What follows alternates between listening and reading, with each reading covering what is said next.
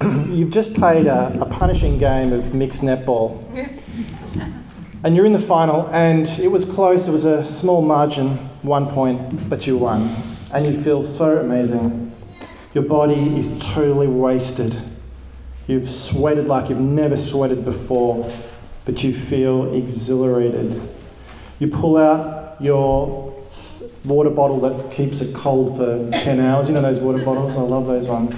You drink a litre of chilled water, and you feel great. The game was an after-work match, and you haven't yet had dinner. So the team thinks, let's go out and have dinner together now for a victory meal. For your mains, you have twice cooked pork belly with an onion and apple velouté, using produce from the restaurant's rooftop garden. And for dessert, you have roasted pears with espresso mascarpone cream. The dessert comes with a coffee of your choice. You order a piccolo. They take their coffee seriously in this establishment. In actual fact, on the first Friday of the month, the barista Skypes in the farmers from Cuba, and you can have a conversation. This is an amazing establishment. Not only do you feel energised because of your exercise, you feel satisfied in your stomach because of your amazing meal. And you feel psychologically at peace because you've had ethical coffee. This feels like the good life. And this is much of our lives. In fact, we do it so much. It doesn't feel that special because we did it last Friday as well. It wasn't a victory match, but we still went out anyway. If you read through the kind of general mainstream literature on well-being, the living of the kind of natural life, you'll see this word natural used over and over again. You might have seen it in the doctor's surgery or the newsagent. Natural beauty, natural health, natural therapies, natural remedies, natural human connection, natural light, natural oils, natural approaches to ecology and spirituality, nutrition, pregnancy, parenting and travel. And all of this, it comes under an umbrella, I think, which they call natural living. The categories which the author Penelope Hoyt describes as the desire to living in closer connection with the earth. Eating organic or whole foods, going to the gym, regularly cycling, running the Melbourne Marathon, having spa retreats, baking gluten-free bread in the morning. All of these health pursuits are woven into the fabric of our culture, natural living. If you think about community spaces like Ceres or the Abbotsford Convent, they are centres of natural living. Ceres even claims it's actually bringing back the traditions of the Wurundjeri people and that's desirable because the Wurundjeri people are the ultimately close people to the land in Melbourne. So it's a good thing to do. Their mission statement says this: Ceres is a place for community-based learning and action to create environmentally beneficial, socially just, economically satisfying, culturally enriching and spiritually nurturing ways of living together. Notice the adjectives: beneficial, just, satisfying, enriching, nurturing. It's for these reasons that we love natural living. We want to pursue those adjectives in our lives. Now, I'm putting natural living on the table because I want us to think about it in terms of ourselves and in terms of our neighbourhood. It seems that we think this is how to live the good life. This is how to be filled up. In the Merri Creek Vision, we have a line that says, imagine a church community that nourishes spiritual seekers. You'll see it on the front page of your booklet. The nourishment of spiritual seekers almost sounds like part of the mission statement of Ceres, doesn't it? But what I want to do this morning is put meat on the bones of what that really means for us at Merri Creek, nourishing spiritual seekers. What does it mean for us to be nourished? What does it mean to find fullness? Jesus offers us fullness. What does that mean? What does it mean in light of the promises of natural living that we also pursue? Are they, in fact, in competition? The passage we had from John 6, 25 to 40, comes at an action-packed time in Jesus' life. He's prolifically performing miracles. He's just fed the 5,000, one of the most famous miracles in his life. Comes just under the resurrection, one or two others. Then he does the other famous one, walking on water, which, blew the disciples away as they were rowing across to Capernaum without Jesus in the boat, exhausted. There he is walking across. And when they're halfway across, in the darkness and the wind and the waves, he says, "Don't worry, it's just me." Amazing. And now the crowd who's been interested in Jesus because of what that miracle he did with the bread and loaves and the fish, they're trying to follow him around, so they go across too. He'd started to build a bit of a following. Look at verse 25. When they found him on the other side of the lake, they asked him, "Rabbi, when did you get here?" It's like, imagine you had experienced Jesus. You're in the crowd on the shores of Queenscliff, and he told these great stories, and then he multiplied loaves and fishes, and you're like, this guy's incredible. And then you saw the disciples go across to Portsea, and you think, Jesus must be going across there too. So you get in your boat and you go across to Portsea, which is a bit of a slow, it takes a few hours and it's rocky on the boat, but you get there and Jesus is standing on the other side and he's been there for a few hours just having a latte. You'd be like, they were very surprised.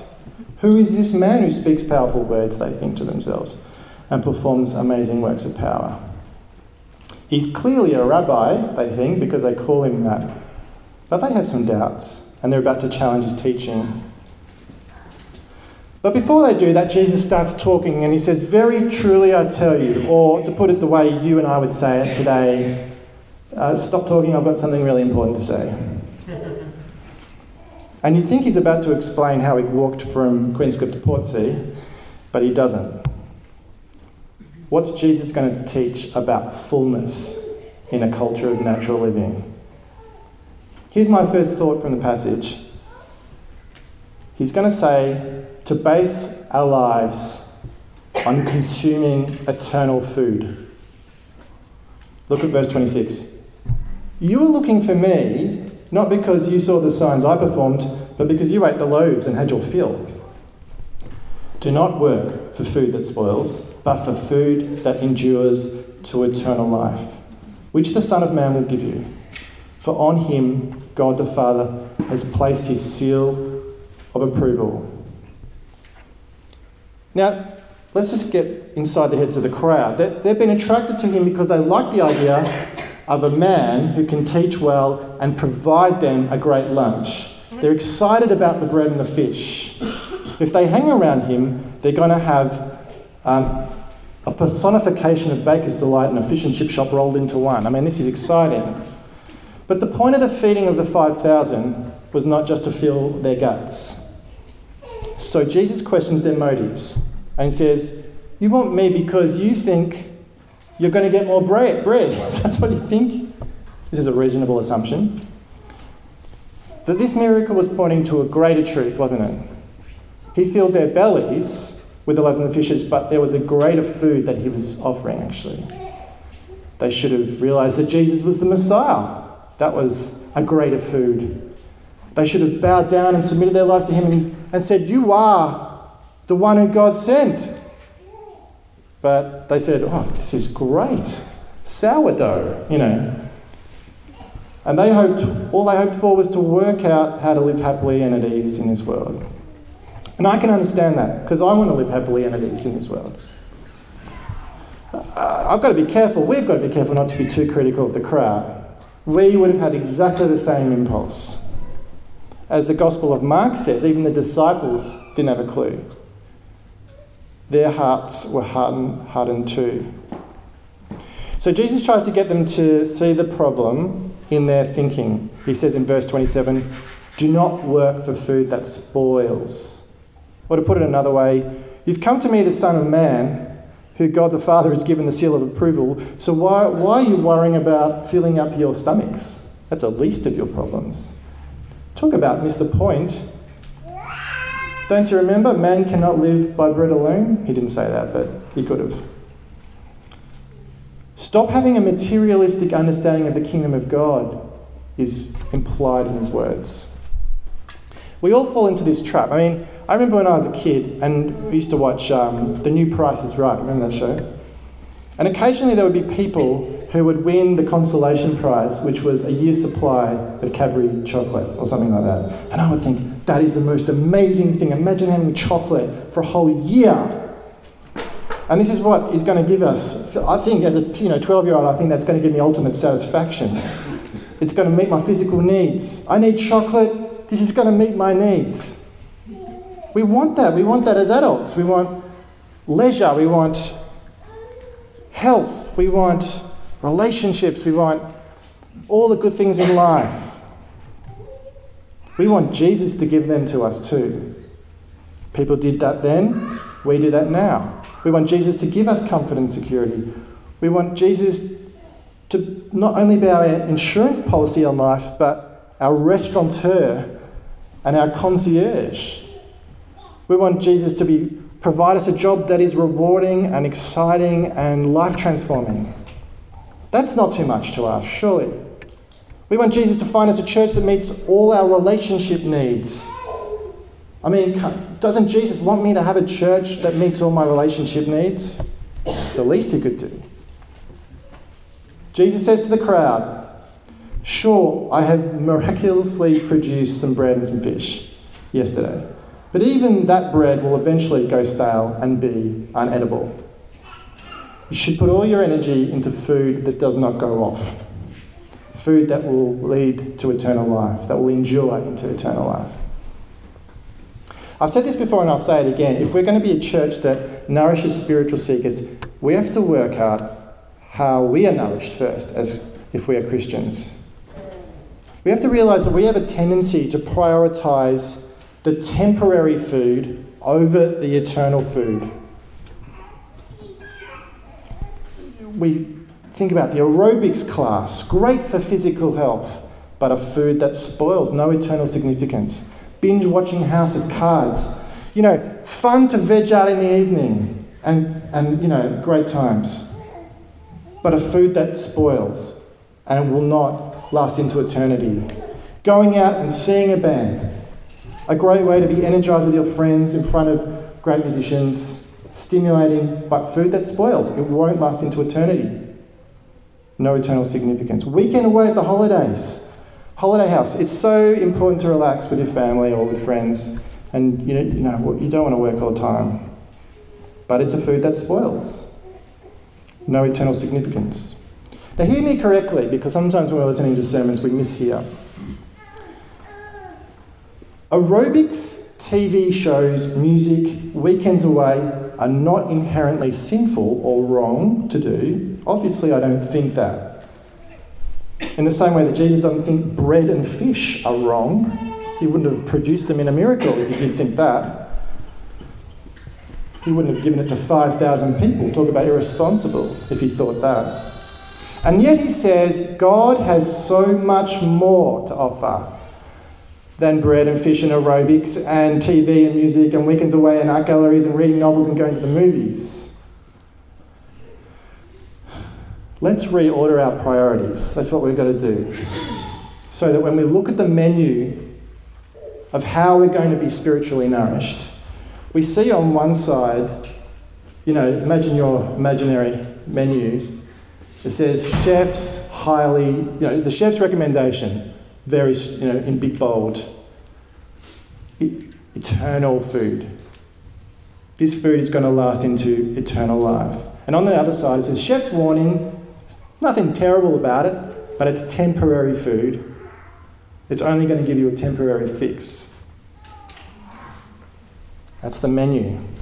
Think about this. If you're about to go to Attica, it's supposed to be the best restaurant in Melbourne, debatable, but let's just say it is. You've been waiting 3 months because you've had the booking, and you've been really looking forward to tasting your delight to the chef. This is what you would not do. You would not think to yourself at about 5 o'clock before a 6:30 booking, I might have 2 toasted cheese sandwiches and a big bowl of ice cream and maybe, a muffin. You would not do that, would you? Because if you did do that, then once you got to Attica and the chef put down the first of your 17 courses, there would be no room for it. And the same goes for consuming eternal food. Perhaps we don't have any room left for the eternal food because we have filled up on the temporary food. Perhaps you want to consider a cleansing diet. That's what you do in natural living, but let's do it spiritually. Cleanse out some of the temporary food that we consume so we've got room for the eternal food. Natural living, which has temporary benefit, has to come second to eternal living. Base your life on consuming eternal food. Don't base your life on consuming temporary food. My second thought that comes from the passage is this: it is the true bread from heaven that has eternal benefit. So the crowd aren't really getting what Jesus is saying. They keep saying, what must we do? What do we got to do? What does God want us to do? What does he require? And they think they have the ability to meet any challenge God puts before them. And they have not grasped the concept that eternal life is a gift that can only be given by the Son of Man. Jesus answers in verse 29, what God needs from you is to have faith in the one God has sent. What Jesus is suggesting is so incredible. So they ask him to prove himself. What will you do so that we can trust you? He's just fed the 5,000. He's just walked on water, although only the disciples know that. He's just talked about miraculous food that lasts into eternity. And he's contrasted that with food that spoils. And he is said to have faith in the one God has sent. This is all good stuff, but can he be trusted? If he's going to prove himself, he will need to be more amazing than even Moses, who actually did provide the manna from heaven. Look at verse 30. What sign, this is them talking to Jesus, what sign will you give that we may see it and believe you? What will you do? Our ancestors ate the manna in the wilderness. As it is written, he gave them bread from heaven to eat. Now Jesus seems to think, okay, the conversation has just got a little bit distracted now. We're on the wrong track. And we're not focusing on God here. We're focusing on the bread too much. Look at verse 32. Jesus said to them, very truly, I tell you, it is not Moses who has given you the bread from heaven, but it is my Father who gives you the true bread from heaven. For the bread of God is the bread that comes down from heaven and gives life to the world. Some Jewish teachers used to call the law of Moses bread. So there's lots of symbolism going on here. Jesus has already said the loaves and the fishes, they're not really the true eternal bread. And now he's saying the manna brought down from Moses, that God brought down through Moses, is not the true bread from heaven. That's not it. Not even the Torah is the true bread from heaven. But all three of these point to the true bread of heaven. And this brings me to the third idea. Jesus is the true bread from heaven. Only he can provide eternal fullness. Look at verse 35. Then Jesus declared, I am the bread of life. Whoever comes to me will never go hungry, and whoever believes in me will never be thirsty. Now this is an amazing revelation in the story. It's not that Jesus provides the bread, it's actually that he is the bread. Only Jesus is the one who can provide the fullness that comes from a relationship with God, because only Jesus has been in the courtroom of heaven and only he can talk about it with authority. When Jesus said to the crowd to believe in the one whom God has sent, he was referring to himself. That's all God requires, faith in Christ. He is the bread from heaven that will fill you up into eternity. God does not require anything else from you. Although, as we learnt last week, when you look to him and believe in him, to use the words of Jesus, you will respond in such a way that you will start to perform good works. You will want to offer this eternal bread around to other people. But look at verse 36, there's still a problem. But as I told you, you have seen me and still you do not believe. There's an issue of unbelief here. On the one hand, they've seen Jesus, but they have only seen the great man, the rabbi, the baker's delight and fish and chip shop rolled into one, the miracle worker. They haven't seen the Son of God. They've seen the miracle, not what the miracle signifies. They're interested, but they don't yet have faith. But there is no sense at which Jesus is failing here. It's not like he's the teacher that can't communicate very well. He knows that his Father in heaven will achieve his purposes of salvation to the world. Jesus knows because God knows history, past, present and future.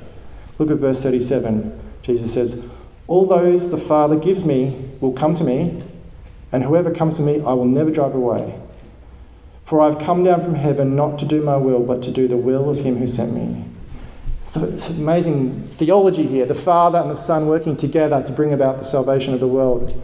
The Father gives the gift of the saved people to the Son, and the Son keeps them and holds on to them for eternity. Look at verse 40. For my Father's will is that everyone who looks to the Son and believes in him shall have eternal life, and I will raise them up at the last day. This is Jesus' whole purpose. He stepped down from heaven and became human flesh, not to do his own will, but to do the will of the Father. And that will was that the Son should lose none of the individuals who the Father had given him, but raise them up into eternal life on the last day. And so what we're starting to see here is real unpacking of this idea of what the fullness is that you get from Jesus, the true bread of heaven. What is it? Is it a feeling that you feel good?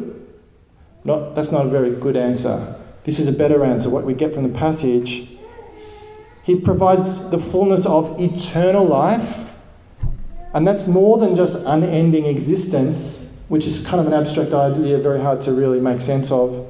It is primarily the passing over from condemnation into acceptance. It's from death into life. And it's a foretaste that we get now of that we're going to experience more fully in the new heavens and the new earth. Natural living, for all its good stuff that it can do, and in a temporary sense, cannot provide a passing over from condemnation to acceptance. Natural living does not provide a shifting from death to life. It does not provide even a crumb of a foretaste of the full banquet of which occurs in the new heavens and the new earth. So you might be thinking, how do I get this? That's what the crowd was thinking. What do I do? That's what the crowd said. And Jesus rebuked them. You can do nothing apart from look to Jesus and believe in Jesus. And this is not only a once-off event. It is the daily life pattern of the Christian disciple. Later in the chapter, Jesus continues the food metaphor. He really builds on it. And he says, unless you eat of my flesh and drink of my blood. That sounds weird if you hear it on its own, but in the context of him building on the imagery of bread and the miracle of feeding of the 5,000, it's not weird. So unless you eat my flesh and drink my blood, then you cannot have eternal life. You have no life in you.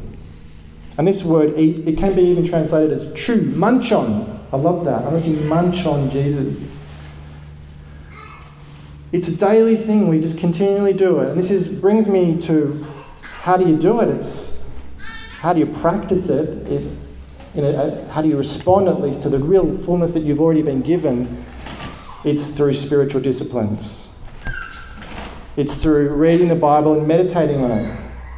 This is looking to Jesus and believing in him. This is participating in the eternal food.